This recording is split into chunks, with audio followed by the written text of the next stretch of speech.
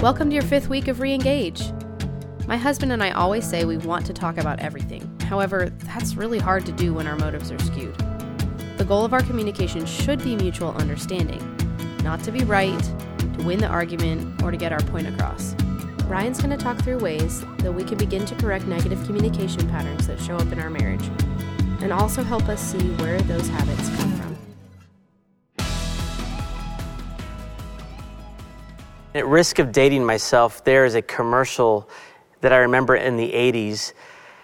You may have seen it. It starts off with a forest fire, and it's just this fire is raging, and then the tape rewinds, and the fire quickly recedes. And as the fire gets smaller, it recedes to this one place where the camera takes you to a campfire, and there's a man who's lighting a campfire, and he throws the match, and then you see the smoke starting, and then Smokey the Bear comes on, and he says, and this is my best impression, "Only you can prevent forest fires." That was horrible, but you get the idea. Smokey the Bear is, sending you this message that, a tiny little spark can spread and start in a forest fire. It can consume anything because fire is powerful. And James uses that image of fire to describe our tongues. He says in James chapter 3, it says, "The tongue is a small part of the body, but it makes great boasts. Consider what a great forest is set on fire by a small spark. The tongue also is a fire, a world of evil among the parts of the body. It corrupts the whole person, sets the whole course of his life on fire, and is itself set on fire by hell." Well, welcome to Christ Chapel. It is not a cheerful verse, but the truth is it's absolutely accurate. Our tongues, it represents our speech. Our words are powerful, and they're so powerful that it can set the entire course of our life on fire. And is itself being fueled, it says, by hell. I mean, that is dark, but the truth is, we've experienced, I think, things coming out of our mouths that we wish we could take back, but the damage is done. It happens in marriage. It happens if you're a parent. And it's captured in this proverb, Proverbs 18:21, that's at the top of your notes. "Death and life are in the power of the tongue, and those who love it will eat its fruits." Death and life are in the power of the tongue. I forget on a daily basis how powerful my words are. And then if I'm not thinking about what's coming out of my mouth, there are certain things that I'll say that I will wish I could take back. And I want to call your attention to one last verse, at least it's on the top of your notes. Proverbs 12:18 says, "There's one whose rash words are like sword thrusts, but the tongue of the wise brings healing." If our words are powerful, they're this powerful, why wouldn't we think before we speak? The writer of this proverb is saying that rash words or reckless words, they pierce like a sword. It's like a sword thrust. And think back to the last time you stabbed a person. Hopefully you've never done that, but we all know what happens. What happens when you stab a person is there's a wound there. But if you take that knife out, what happens to the wound? It remains. The damage caused by our words, it remains. But on the flip side, the words of the wise bring healing. Words have the power not just of death, but of life. And we have the ability to speak things that build up our spouses or that build up our neighbors or our friends or whoever. But, thinking just in the context of marriage, it reminds me how powerful our communication is, our words are. I want to just address how we can use our words effectively in such a way that they bring life, not that they bring death. And if you're honest with yourself, we don't naturally bring life with our words. We have to be intentional about it. And if we are not intentional at all, often our words bring death. So we can talk all day about strategies for communicating well, but I need to set this out just at the very beginning, is before addressing strategies of communication, we need to know that our communication problems are really heart problems. Our communication problems are heart problems. So while it might seem like I'm focusing on our words, I want to make it clear that this is really a matter of the heart. Luke chapter 6, verse 45, it's a verse that we brought up in the brokenness talk. Jesus says, the good person out of the good treasure of his heart produces good. And the evil person out of his evil treasure produces evil. For out of the abundance of the heart, his mouth speaks. Words have the power of life when they're rooted in hearts that are honoring God, that love God and are wanting to love others. But they have the power of death when they're rooted in hearts that love ourselves. When our hearts are dedicated to selfish desires and self-protection. So, having said that, in order for our communication to be an expression of love, we must learn to speak honest words. And these points are coming straight from Ephesians, just sequentially. Ephesians chapter 4, verse 25 says, therefore, having put away falsehood, let each one of you speak the truth with his neighbor, for we are members of one another. We can withhold information from each other, and that is a failure to speak the truth. And we can tell half-truths, we can exaggerate, we can downplay things. There's a number of ways that we can fall short of speaking the truth, and they're all different forms of falsehood. But his reasoning for giving us this command to speak the truth is really interesting. His reasoning is, for we are members of one another. You're members of one another. You're one body. This applies in the church, but it certainly applies in marriage. You're to speak the truth, honest words to one another because you're one body. And, if you think about the way the body functions, our bodies need to be on the same page. I mean, if my hand isn't able to communicate with, my brain isn't able to communicate with the different parts of my body, there's some problems. There was actually a book called Pain, the Gift That Nobody Wants. And it tells a story about a little girl who was born without pain sensors. And on the surface, that might sound kind of nice if you don't have pain sensors. But what they found is, she would be sitting on something that was really hot and burning her leg and not even knowing it. Or when she was little, she cut her finger on accident and was kind of writing on the ground with blood. And they caught this early on, but they found that this idea of having pain is actually a gift. It tells you when there's something wrong. Well, there are times where there's something wrong inside, or there's something that's going on, and it's at that point we need to speak honest words in order to be on the same page so that you can move forward together. When you're on the same page in truth, you're speaking truthful words, you can join together in the context of reality. Otherwise, you're trying to fabricate some false reality, something that isn't real, and you can't move forward as a couple. Self-disclosure is critical. It's a critical expression of growth in Christ. In Genesis 2, Adam and Eve were both naked and not ashamed. They had unity. They are on the same page. There was no shame. There was no concealment. There's no deception. But when sin entered, they immediately hid and they began concealing and hiding. They felt that shame. Redemption in Christ means that our shame is covered. Our sin has been paid for. There's no need to hide. We now have the ability to get onto the same page and be unified because our sins are covered. Our sins are forgiven. And we have a Savior who knows us through and through. He's cleansed us. He's touched us. There's no need to conceal. So words have the power of life and death. And in Christ, we have the ability to actually speak the truth. And when we actually know that we're walking in truth with God, it allows us to be speaking the truth to one another. We need honest words. The next one here. In order for communication to be an expression of love, we must learn to speak current words. And that's from Ephesians 4, 26 and 27. Says, be angry and do not sin. Do not let the sun go down on your anger, and give no opportunity to the devil.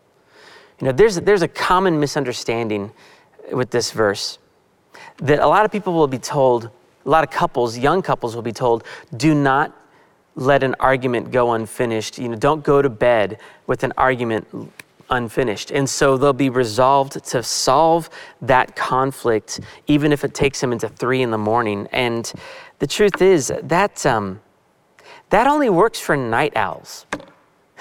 If you're a night person, you might be okay with that. But if you're a morning person, that's basically, that becomes a tool of manipulation. Like, we need to solve this thing right now. And the reason I'm pushing back against that interpretation is this is actually a quote. And this New Testament verse is an Old Testament quote from Psalm 4, verse 4, in which David says, "Be angry and do not sin. Ponder in your hearts on your beds and be silent." So David is saying, just don't sin in your anger. But when you are angry, ponder in your hearts on your beds. So he let the sun go down on his anger, in a sense. No, I think what this prescription is if you have anger and you allow time to go by and you never address it, it's going to lead to bitterness. When you're angry, the first person you really need to go to is, you look back at chapter 4, verse 4, David was pondering his anger in his heart. He was talking to God. When we're angry, we need the first person we go to needs to be God. Sometimes we bypass going to God and we go straight to our spouse and we hash it out. And even if it gets late at night and you're getting tired, you just keep on hashing it out. And if you're a night owl, you'll manipulate with that. Or if maybe you're too afraid to let that argument go unresolved for the moment. But if you say, you know what, we need to sleep on this, and I need to go, and with a priority, I need to go to God, work this out with him. God, what am I supposed to do with this anger? And then, as a matter of urgency, go to your spouse. Matthew 5:23 says, don't let these things go unresolved. Make this a first priority. Even if you're on your way to worship, set your gift down at the altar and go make things right with your brother who's angry with you. So deal with God and then deal with your spouse, but make it current. Do not let your anger go unprocessed. There needs to be a conversation, but the starting point doesn't start with your spouse. It starts with the Lord. Okay, third thing. In order for our communication to be an expression of love in life, we must learn to speak uplifting words. Let no corrupting talk come out of your mouths, but only such as is good for building up, as fits the occasion, that it may give grace to those who hear. Uplifting words, a simple way to say it is, attack the problem, not the person. Corrupting an unwholesome talk is being directly, contrasted for what is good for building up, uplifting. Speech that builds people into the image of Christ, Christ-likeness. What words can encourage your spouse toward love and good deeds and faith? Wholesome talk, it can be misunderstood to mean what helps me or what helps the other person feel better. But no, it's not about self-esteem, it's about holiness. So sometimes you're going to have to say something that's difficult to hear, but if it's done with the aim of building that other person up and, encouraging holiness, then they're uplifting words. So the criteria I'm talking about for uplifting words are things that build the other person toward maturity in Christ. And one way to do that is to remember who they are. We have a tendency, if we're frustrated, to say things like, you're always getting on my case, or you're crazy, what's going on?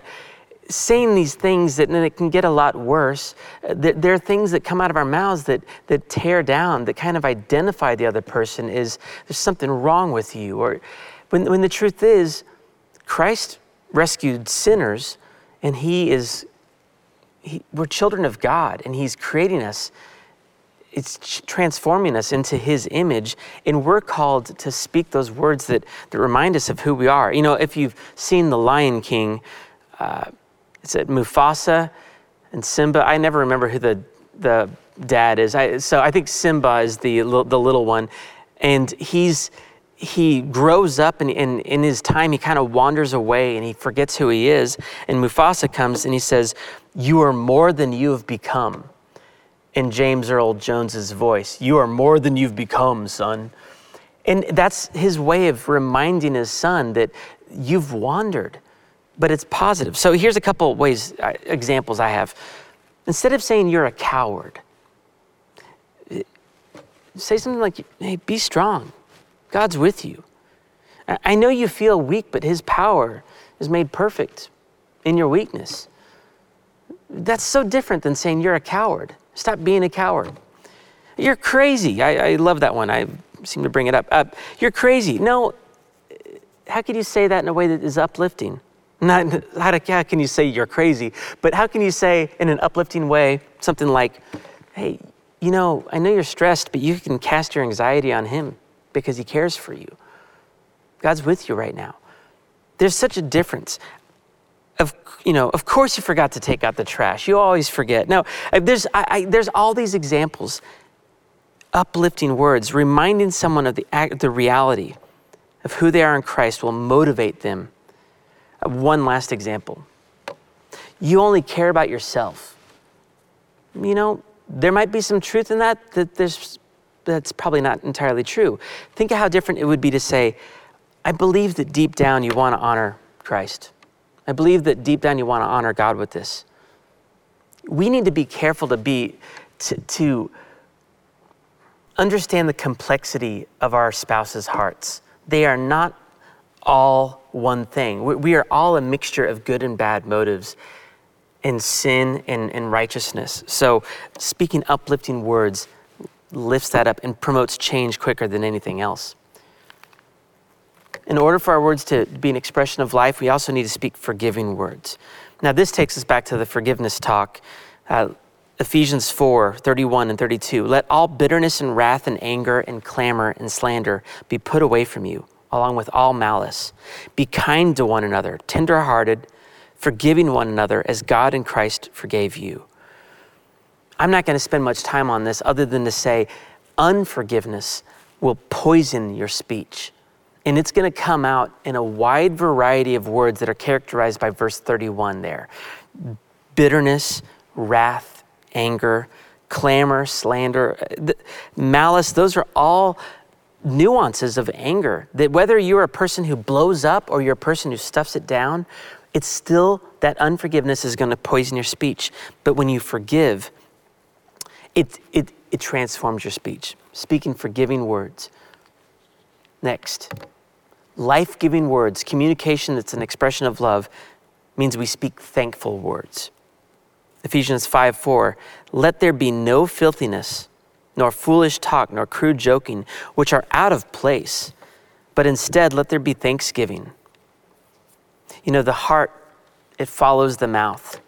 And if you're not feeling thankful, my prescription, I think Paul's prescription, is to go ahead and speak thankful words.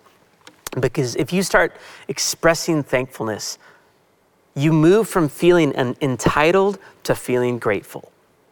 I've done this a number of times when I'm feeling self-pity or I'm discouraged, is I start thanking God for things, and a way to approach it is to go through the ABCs. A, God, thank you for, I can't think of an A thing right now, artichokes. I love artichokes. B, thank you for Brandy. Thank you for my wife. She's a gift. C, thank you for Charlie, my son. He's growing and I just love him. And by the time you get to F, you're probably going to be in tears and your heart is going to be overflowing with gratitude. Speak thankful words. And then last, speak scriptural words. It says Ephesians 5:19. He goes on and says, "Address one another in psalms and hymns and spiritual songs, singing and making melody to the Lord with your heart." This is why being in the Word is so important to transforming our speech. We need to renew our minds. We don't just naturally speak biblical or scriptural words. We need to have the Word in us. And, I'd say take take it a little bit at a time and think about it throughout the day, that's the most likely way it's going to come out your mouth, rather than trying to drink from a fire hose and read 7 chapters every morning. No, if you're not regularly in the Word, then start small, but make it an effort to be meditating and thinking about what it is that you read, and share it with somebody else. Share what it is that God's teaching you. You're going to find your communication, your words are being transformed by that mere exercise. You're speaking biblical words. What's really interesting about this is you take all of these words, these types of words we're called to speak to each other. They come straight out of Ephesians 4 and 5. Now, Paul doesn't start that letter by telling us how we're supposed to speak. He actually starts Ephesians chapters 1, 2, and 3 with what you call indicatives. Indicatives are things that are true of you in Christ. They're true whether you remember them or not. If you've trusted in Christ, you're an adopted son of God. God set his love and affection on you before you were even created. He goes through and tells us about the spiritual blessings we have in Christ and all the things that have done, our sins have been paid for. That's chapters 1, 2, and 3, the indicatives. But then chapter 4, he begins with the imperatives. Because this stuff is true, therefore, speak this way. Our hearts should be transformed, and it should be coming out of our mouths. Our repentance, it doesn't begin here with our words. It begins at the level of our heart. As we come before God, who has given us the most life-giving words we can imagine. So that's the last point here. Life-giving words, they don't come from your mouth. They come from your heart. When I wrote this originally, I got into, the weeks leading up to it, I had gotten into an argument with Brandy on our way to our Thanksgiving trip. And I knew that I was speaking on this topic, but in the process of that argument, I was trying to control my speech, but it wasn't working. Things were coming out of my mouth. They weren't the worst things that ever came out, but they were still hurtful. And I'm thinking, you're about to teach on this stuff, and you can't control your speech. And I had to stop and pull over and get out of the car and pray and address my heart before God. I knew that nothing would change coming out of my mouth until I stopped and addressed what was going on my heart with God. And when I was reminded in that short prayer time, God, you love me despite the fact that I'm a sinner. You've forgiven me of so much more. He began to transform my heart. I got to get back in the car and things turned. And I know Brandy was doing the same thing. And this is the way it works, is we can't just focus on what we're supposed to speak. We need to focus, start with our hearts before God. Then our words will be transformed. Would you pray with me? Lord, would you transform our hearts? Would you remind us of your love, your goodness, and your grace toward us? And then as a result, would you transform our mouths? Help us to speak life-giving words that allow us to love not only our spouses, but our kids and our coworkers and our neighbors in a way that honors you and blesses them with love and life. And I ask it in Jesus' name. Amen.